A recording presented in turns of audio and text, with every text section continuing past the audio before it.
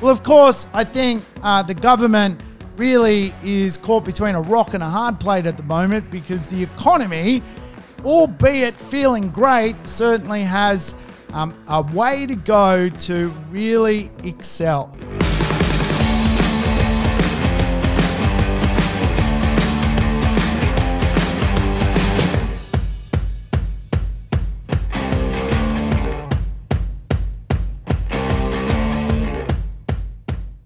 Welcome to the Urban Property Investor. I'm your host, Sam Saggers, here to help you crack the code of real estate wealth. Today's show is a budget cracking affair. We're going to dig into the Australian budget, obviously delivered by Treasurer Josh Frydenberg. The 2021-2022 budget is today's podcast. You've probably heard all about it. You probably think it's boring as batshit, but hey, I think we need to go over this stuff because budgets do have a big impact on the real estate community. In fact, you can go back to the 2019 budget. That year, we ended up having some big impacts from the real estate market as a negativity. We had things like, for example, older properties being removed from getting depreciation or large parts of depreciation, which of course meant property investors had to go about reshaping their portfolio, looking for better tax incentives in certain asset classes. So budgets have a big impact on the real estate community. It's arguably said that the last sort of budget that came out with plenty of spending really saved the economy. And of course, for real estate, some of the big spends, particularly in the first home buyer and new build section of the marketplace, absolutely created some buzz, some activity. And of course, as a result, a lot of capital growth. In fact, the new building boost or the building boost, which was injected with Home Builder, absolutely had a big impact on the real estate marketplace over the last 12 months. Of course, that has been stripped back and taken away. So where do we find ourselves today? How do we align ourselves with the 2021-2022 budget by Josh Frydenberg? Well, of course, I think the government really is caught between a rock and a hard plate at the moment because the economy, albeit feeling great, certainly has a way to go to really excel. Even though we're the envy of the rest of the world, a large part of that is because the rest of the world is just not coping with coronavirus. I think it is fair to say with coronavirus, we are not out of the woods yet, and there certainly is a little bit of work to be done to get us into a place where the economy is going gangbusters. But the rebound has been spectacular. It's caught many by surprise. And I think in some respects, to sum it all up, one word would be amazing. Yes, we are seeing some amazing results in asset prices. The ASX 200 All Ordinaries has just reached another record high. Its previous record back in January 2020 already rebounded. The Australian dollar has rebounded from hitting a low around when the coronavirus hit, 56 cents. It's now at 78 cents. So Australia is doing pretty well. But I think budgets are so important to dig into some of the details so we can make some business decisions around our portfolio and what potentially we need to do with it if we're buying, selling, or trading. So we're going to dig into it. If it's your first time joining me on the show, welcome aboard to the Urban Property Investor. I always say play the show in 1.5 speed or 2 speed. Knock it over in 15 minutes and your life may just get better because you'll have something else happening in your world other than listening to me. But I tell you what, this is where real estate and, of course, the economy meet the budget. And I think, the Reserve Bank has done what it can to actually stimulate the economy. And one would argue that the Reserve Bank of Australia is no longer in charge of the economy, really is now the government who's in charge of the economy. And it's really, the economy is being rebounded by spending. Now, there's 4 ways you can grow your economy. The first way is to sell your resources. The second way is to increase productivity by spending. The third way is to innovate. And the fourth way is to increase your population. Obviously, 3 of the 4 is underway. Our resources, our iron ore, selling at a record price, which of course is just fantastic for the economy. When it comes to spending, the government's doing all the spending and then we're following suit. They're working out how to put money in our pocket and we're, without question, responding. Retail spending is through the roof. There's nothing to buy. There's no cars left to buy. Secondhand cars are going up in value. Assets are going up in value. People are shopping in the real estate community, spending bucket loads. So we are in a pretty interesting period. We're also in a period of great innovation. Productivity is increasing through innovation. People are working and working out how to work smarter. So it is certainly unfolding. Probably the dampener to growing an economy is certainly the lack of immigration in Australia. But as we've seen inside the property market, the doomsdayers were wrong when it comes to migration. It really does not have a massive impact on the real estate marketplace, particularly if you go ahead and stimulate the first homeowner market. Obviously, first homeowners and migrants don't have homes. So if you stimulate the marketplace, you will get a result. Now, last budget, we had some great activity when it came to the first home buyer marketplace. Of course, one of the emergency budgets which came out was that we were going to create a home builder boost. Anyone building a home could spend $25,000 of taxpayer money to do it. And people responded in droves. Today, the land shortage around Australia is ridiculously tight. There's no land. Everyone's gone out and built new family homes. And as such, we've seen a big stimulus in the economy. A lot of that has come out of budgets. So budgets are really important. And I think it's fair to say that the budget is probably almost more important than the first Tuesday of every month at the moment, where the Reserve Bank comes out and gives us an update on where they see the economy. The cash rate is nothing. It's 0.1%. So the Reserve Bank cannot stimulate growth in the economy without meddling with rates, which they won't do. And they've openly said by 2023, we'll next look at rates late in 2023, really 2024. So it's an interesting place we find ourselves. We did have a recession, even though most people would be like, what recession? It kind of felt that way. It was so quick. Obviously, we had 2 economic quarters in a row where GDP declined and we had a technical recession. Obviously, the big era was that sort of lockdown period in 2020 where the economy shrunk by 7%. Since then, though, we've had 2 miraculous rebounds in the economy of 3+% quarters.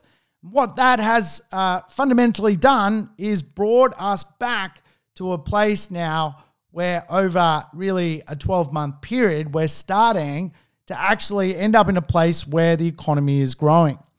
And so sentiment, it is also growing. We've got the All Ordinaries reaching a new peak, the Australian dollar's up, but certainly the Reserve Bank of Australia would probably like to see that dollar drop a tad because Australia is a land of exporters. We export mining, we export agriculture, and obviously a competitive Australian dollar really does allow for more exports. When it comes to the real estate marketplace, the last 12 months since the last fundamentally budget came out, we saw some amazing things, right? Real estate marketplace now is growing in value like many other asset classes, and it has been led by owner-occupiers spending money. People feel like they got money in their back pocket to spend. The cash rate is so low. And of course, the real estate market is responding. Interesting, we also had that first home buyer boom.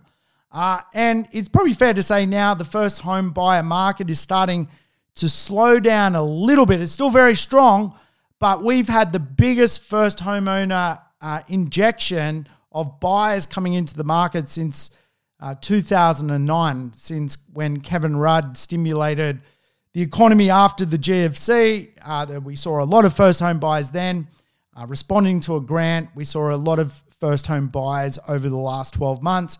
Really, what I found very interesting is just how people do need an extra $40,000 or $50,000 from government incentives to get into the marketplace.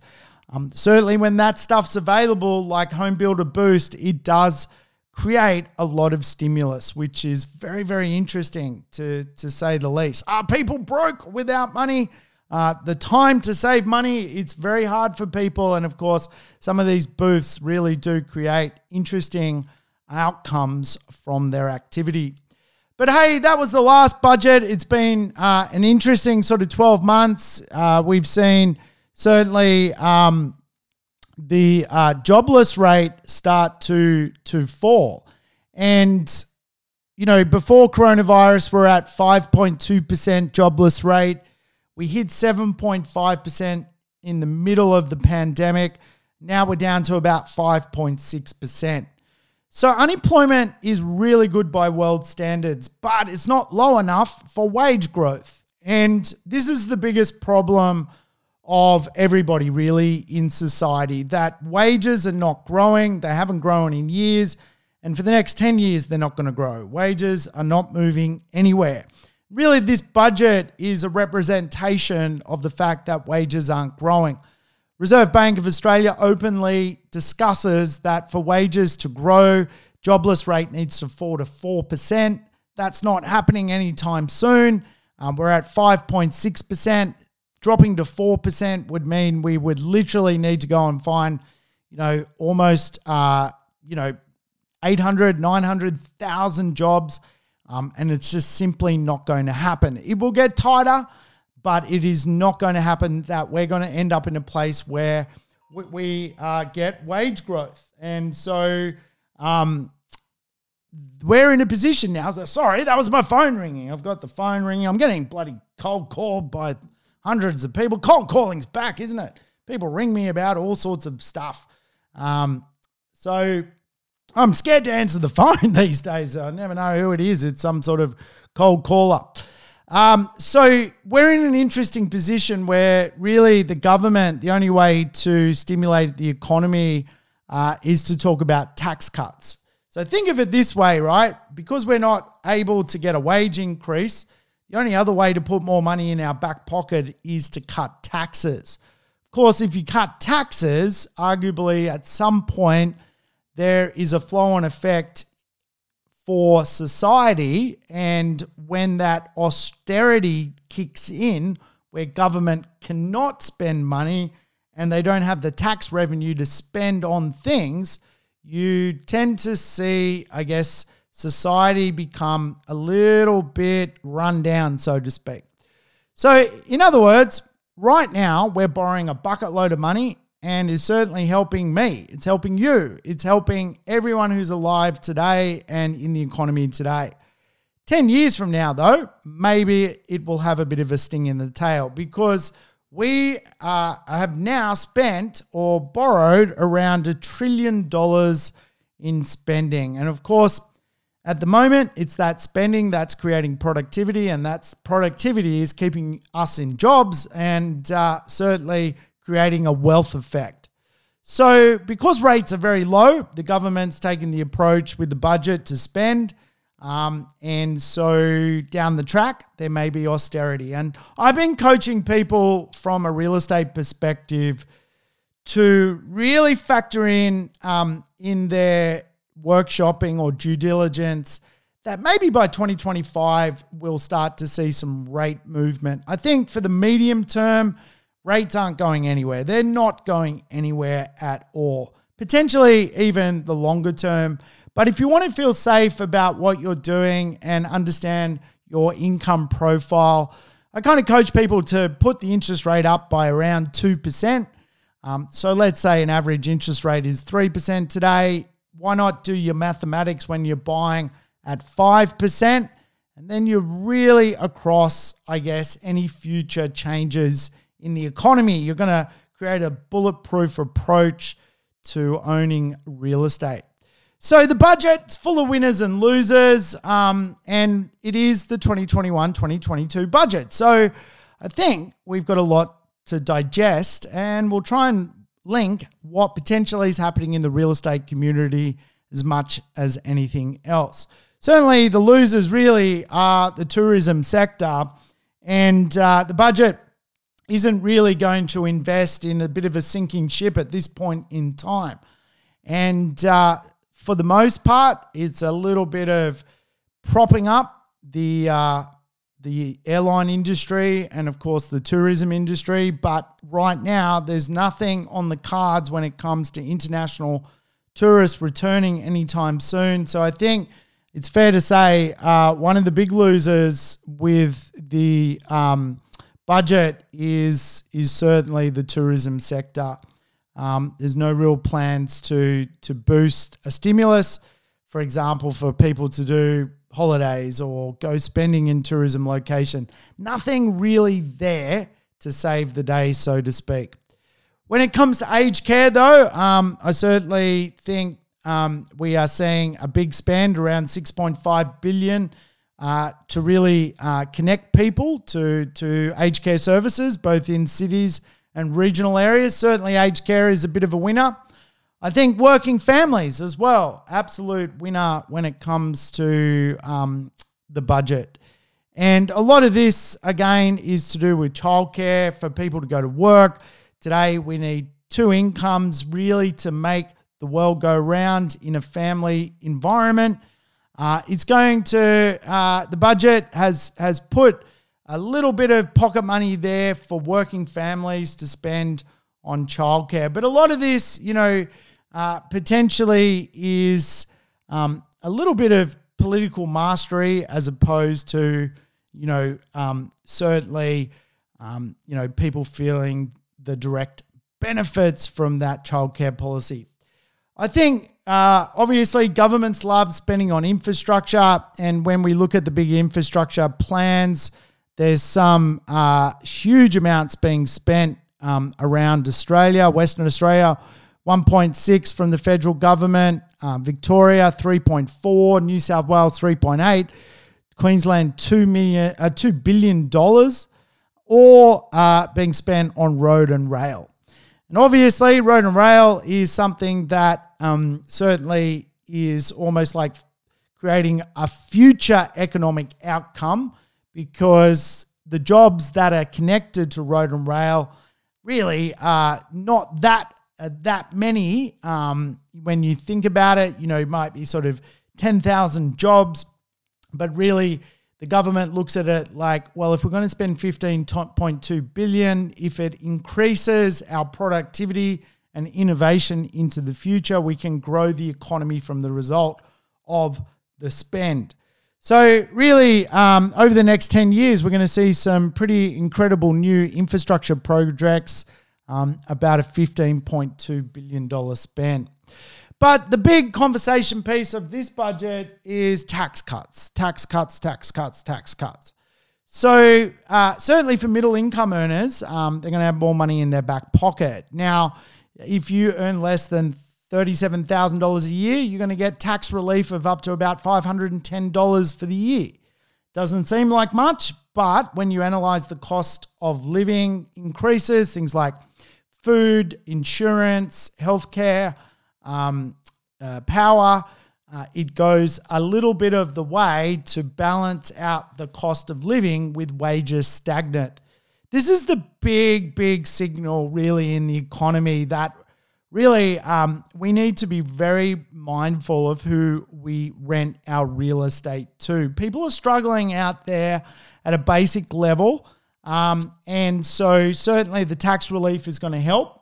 But as you know, I'm a big believer of choosing a quality talent, quality location, really and a quality property to fundamentally create a longevity outcome. Interesting, you're seeing people on 37 to 48 get around anywhere from $510 to $2,100 tax relief. Now you're talking. Now you're talking. And again, it gets even better if you're 48 to 90, which is really the largest workforce in Australia, getting around sort of $2,200 tax relief for the year. And people earning $90,000 to $126,000 are getting around that $2,500 tax relief. So a large proportion of Australia is going to now get an extra $2,000 a year to put in their back pocket, not from a wage increase, but absolutely from a tax relief. And of course, where that money is spent is going to be very, very interesting. Obviously, the idea is put more money in people's back pockets, get them spending. That eventually flows through to job creation. If the job can be created from the spending, then of course things like taxes can go back up. So you use tax relief to create jobs, and then once you've created the jobs, you put the taxes back up. That's generally how governments play this kind of game of stimulation of activity in the economy.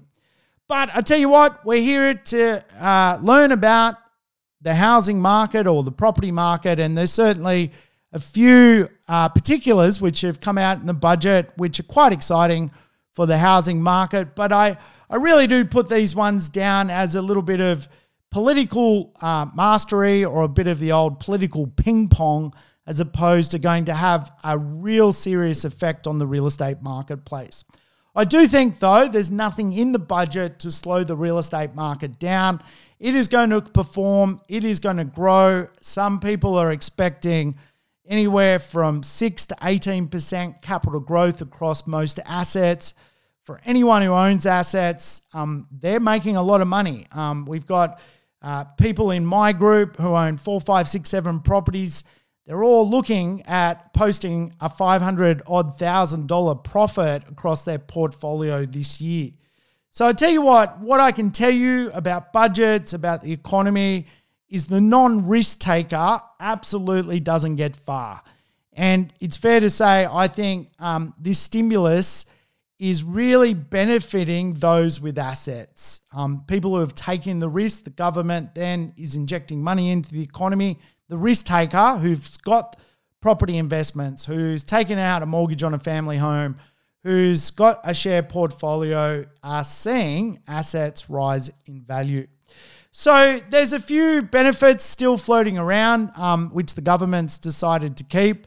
The first one is the LMI scheme, the Lenders Mortgage Insurance Scheme. They're going to allow another 10,000 places for people where the government is guaranteeing up to 15% of the loan instead of lender's mortgage insurance. So it's kind of like a government-backed capital guarantee on the default of the home. What this is doing is meaning that some first home buyers now can just take a simple 5% deposit and go and buy real estate without having to pay the fee for lender's mortgage insurance. And as we know, any loan over the value of 80%, you pay lender's mortgage insurance typically. And of course, that means you're paying fundamentally a lot more than your deposit. So most Australians, as we saw with HomeBuilder, need a little bit of a boost to get into the housing market, particularly those millennials. And so the 10,000 spots, no doubt, will be soaked up pretty quickly. They were last time. And it really just means that people can put more money towards reducing their debt on their asset, or just go into the deal with less money to begin with. Obviously, if many first home buyers choose the wrong property, they're probably buying themselves a bit of a debt bomb on a 5% deposit. They're going to be highly geared, and that's the reality of buying your first property. You need to be very, very shrewd about if it's going to make you money or it's going to make you miserable. I think the second big concept which the government has unveiled is the ability to release up to $50,000 in your superannuation. And that is money which Fundamentally, if you've made extra payments up to $50,000 into your super, if you've salary sacrifice, you've got money stuck in your super and you can't use it, all of a sudden you can use up to $50,000 to do something with, like get into the property marketplace. Now, that has come up from $30,000, which was the past normal. It's risen to $50,000. And obviously, what you can see happening here is, again, the budget giving relief to new people to come into the property marketplace. And a big reason for that to occur is that the property market is a big rock of economics. It provides so many jobs, from literally, real estate agents to builders, to furniture salespeople, right? It's all connected to the property or housing marketplace. So the first one we've got is this kind of continuation of the lender's mortgage insurance situation. The second one is tapping your super if you've made those extra contributions. I believe you have to have made extra contributions. You can't just work off the normal contributions that you've made over time. You've needed to actually salary sacrifice some more money into it. The third one is an interesting one, and I think this one is a bit of political mastery. It's really going to do nothing.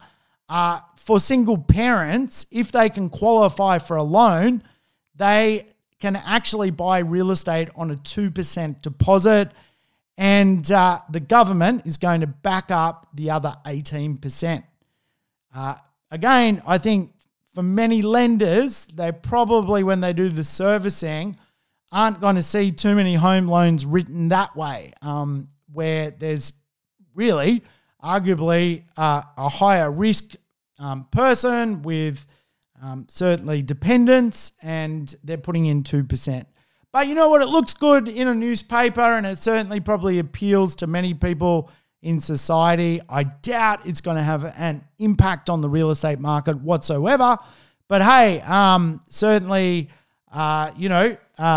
it's there for anyone who potentially could qualify and pass the ability to get a loan. So let's see what happens. I don't know. I'll be looking into that one a little bit deeper. I think probably the other big one here is the downsizer. Now, I talk about this a lot, that the downsizer is a really wealthy class here in Australia. In fact, if you look at the statistics, most of the money in society is stuck in downsizers' big houses. And of course, one of the challenges with that, with all that wealth in those properties, is they're not circulating in the economy. So for government, there's a lot of incentive to take a baby boomer who's perhaps 65 years old, paid off their property, their home. Let's say the home now is worth $2 million. There is nothing good for society with that $2 million paid off stuck in the home. So government really wants that money out of the house, basically out of the home, and back into the economy spending. And so there is thing in the budget which basically allows home buyers who are downsizing the ability to put $300,000 extra into their superannuation fund, fundamentally tax-free. And of course, once it's in the fund, because they are of the appropriate age, anything that fund owns or returns is fairly well tax-free, right?